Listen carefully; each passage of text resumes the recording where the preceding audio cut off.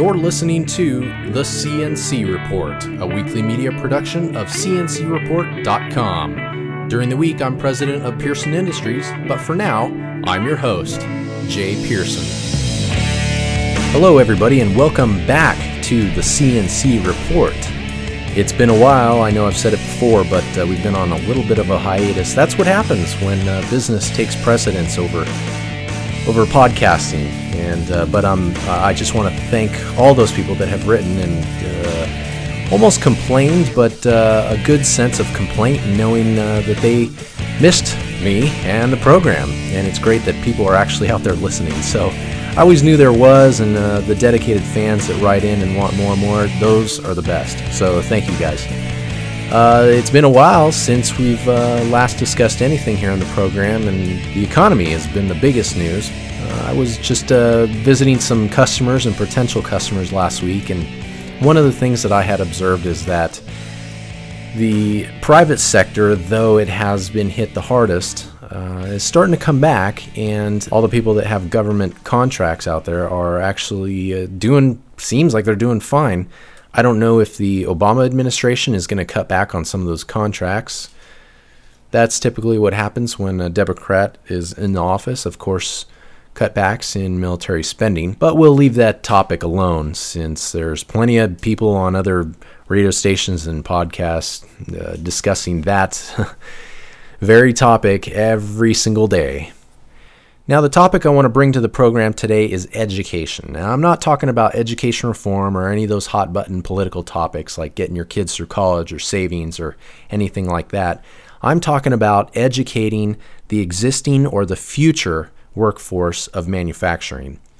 If any of you know my story, you'll know that what I did was I dropped out of college, dropped out of school, left formal education in order to pursue starting Pierson Industries. And I did so by using the same exact tools, and I would say in a lot of ways the same methods of formal education. What I did is instead of paying thousands of dollars for classes that, unfortunately were at the pace of the slowest person in class, and then the better students, not that I was the head of my class, but the more gifted students were always having to work slower. And you project this out over 4 to 6 years of college, maybe graduate school, and you've really lost several years of money-making opportunities of either having your own business, working for someone, or just having a great job. That hit me. It hit me early on. Fortunately, in my educational career, I left school but bought all the old textbooks from other students, different online websites that would sell old textbooks that were quote-unquote out of print, only because the publisher had a new one that they wanted to sell. And so I would buy all these textbooks that just 3 months earlier or 6 months earlier were $300, $400. I was buying them for $30, $40. And then I would just go into my room 16 hours a day, literally, and sit in front of a textbook, going through page after page, chapter after chapter, teaching myself the fundamentals of engineering, and then I would basically move on and do another semester in a few months. So instead of my formal education taking 4 years, my informal education took place over about the time of about 9 months to 1 year. I really didn't have a social life, but it kind of paid off when it came to starting my own business. And then I was in the workforce, being able to make money, turn a profit with the work holding products that are still selling today. And I was doing so ahead of my peers. I've been very vocal in encouraging other people that want to go this direction to do it. And I think there's no greater demographic of people than people that are good with their hands, good with math, good with spatial relations. A lot of those people are a perfect fit for manufacturing. That's why I'm featuring someone on the program today that really gets this, I guess you could say, non-traditional education. When I say non-traditional, not the 4-year thing. Trade school, great. Apprenticeships, great. This is something that can move people closer to being more productive, faster, and a lot of times even better equipped than other forms of education. So let's jump right into it. On the program is Ed Cross with Oxygen Education, and we're talking about LearnHaas.com, one of the extensions of their company. Ed, welcome to the program. Thank you for inviting me. Sure. Now, I came across LearnHaas.com about a year ago, and it really caught my interest, and I think it would catch the interest of some of the listeners on the program today. Tell us a little about Oxygen Education to start off with. Well, Oxygen Education is a development company located in Indianapolis, Indiana, and we are providers of online education for both industry and institutions. We develop both standard products, like the Learn Haas product, and custom products. Now, LearnHaas.com is one of those things that was developed out of Oxygen Education, correct? Yes, that's correct. Yeah, and so how did that come about exactly? Why Haas?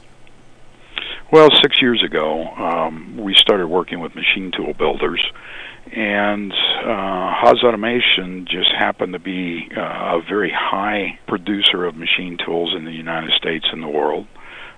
So it just made sense to start with a high-volume machine to do training. And Haas tends to sell into companies that either are first-time buyers of CNC machines or they have a great need for training. So it just made sense for us to start with the Learn Haas products. Right. Now, what does Haas think of all of this? Are they supportive? Did they help you develop the system? Well, Haas Automation actually did not help develop the system, although they have contributed technical support when we've needed it. Haas is a builder of machine tools. They are not a training company, although they do training. But their distribution network is really the folks that take the brunt of the training for Haas Automation. And that's really where we developed the relationships to distribute the products, was through that distribution channel for Haas Automation. Now, in marketing your product, are you going to the distributors or placing ads maybe on websites, anything like that to get the word out? Yeah, it's primarily through distribution. All the HFOs in the United States and Canada know of LearnHaas.com. They don't all sell LearnHaas.com, but the majority of them do. Take us through it. It's basically a website where people, students, can learn Haas-based products at their own pace. Is that correct? Yeah, that's correct. I mean, our thought process when we started training on machine tools was that a student could learn at their own pace, and that was really more effective than traditional in-classroom training for students that had not been exposed to CNC machines. Now, when I bought my first Haas machine, I went to, here in Southern California, I went to the Haas factory for training. Does this replace that initial training that the HFO or maybe the Haas factory would provide to a new machinist? Yeah, it certainly gets a student to a certain level. Now, what our beliefs are is that a student that goes through the Learn Haas program for their particular machine type can actually, by the time they go to the distributor for training, can actually ask the more complex questions, like how to use custom macros. They already know how to set the TLOs, how to walk around the machine, how to take care of the machine, how to set the work coordinates, all those fundamental things. But, you know, I think it really does get a student to a higher level quicker than if they were going to the Haas distributor, and in that Haas distributor's class, which they'll have several people, they have to teach to the lowest level of the student, where you may have a student that's run CNC machines and they just want to know how to use a Haas more effectively, Mm-hmm. it takes a while to get that student to, or get the class to that point. Right. Yeah, I experienced that firsthand. The lowest common denominator was the slow student, and That's correct. And it slowed down the class. Yep. I could have used this several years ago. Now tell us about the interface. Well, the interface is really very simple. If you have a preferably a high-speed internet connection, you go directly to our website, which is learnhaas.com, and you get a license key from us, and you plug that license key in, self-register, and all the classes that you've paid for are available to you immediately. Are the classes sold on an individual level, or is it an entire package? Tell us a little bit about the pricing involved. It's really priced through distribution, but what we typically do is to give a suite of classes that are individualized to a particular machine type.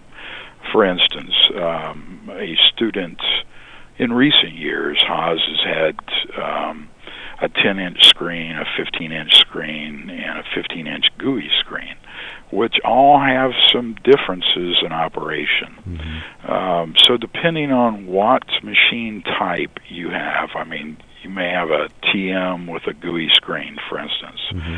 You're going to get a suite of classes, which are really four, with those specific attributes and classes in them. What about the owner who has a new employee, wants to send him through the learning process at learnhaas.com? Can he set him up with your system and then have his progress monitored? Yeah, typically we set up a student and we set up an administrator, Mm-hmm. and that administrator has access to that student's learning path, and they can monitor how long a student is in a class. And all of our tests require 100% pass, because there's nothing that we write in a class that we don't think you should know. Mm-hmm. Now, we make that a little easier than what it sounds, because we have a whole pool of questions that we deliver to each class, to each student. Mm-hmm. And when a student gets something wrong, we send them back through the chapter, and we don't give them a different question when they get back there, Mm-hmm. but they have to answer that question. That sounds like a big difference between the rest of the educational system, is that when you're working with a machine tool, you have to get it right, or else you can cause big problems with the machine. Or you can hurt yourself. Absolutely. Now, with Oxygen Education, we're not just talking about Learn Haas. Do you have other tool manufacturers where you provide training for? Yeah, we actually, spinning out of the Learn Haas products and our custom development with manufacturing companies, we developed a whole suite of classes called AME 21. AME 21 is Advanced Manufacturing for the 21st Century. We're primarily old manufacturing guys, so all the things that we couldn't teach students because we were so busy trying to get something out the back door, we started to put that tribal knowledge into online classes to bring students up to speed with those things that we just didn't have time to teach students.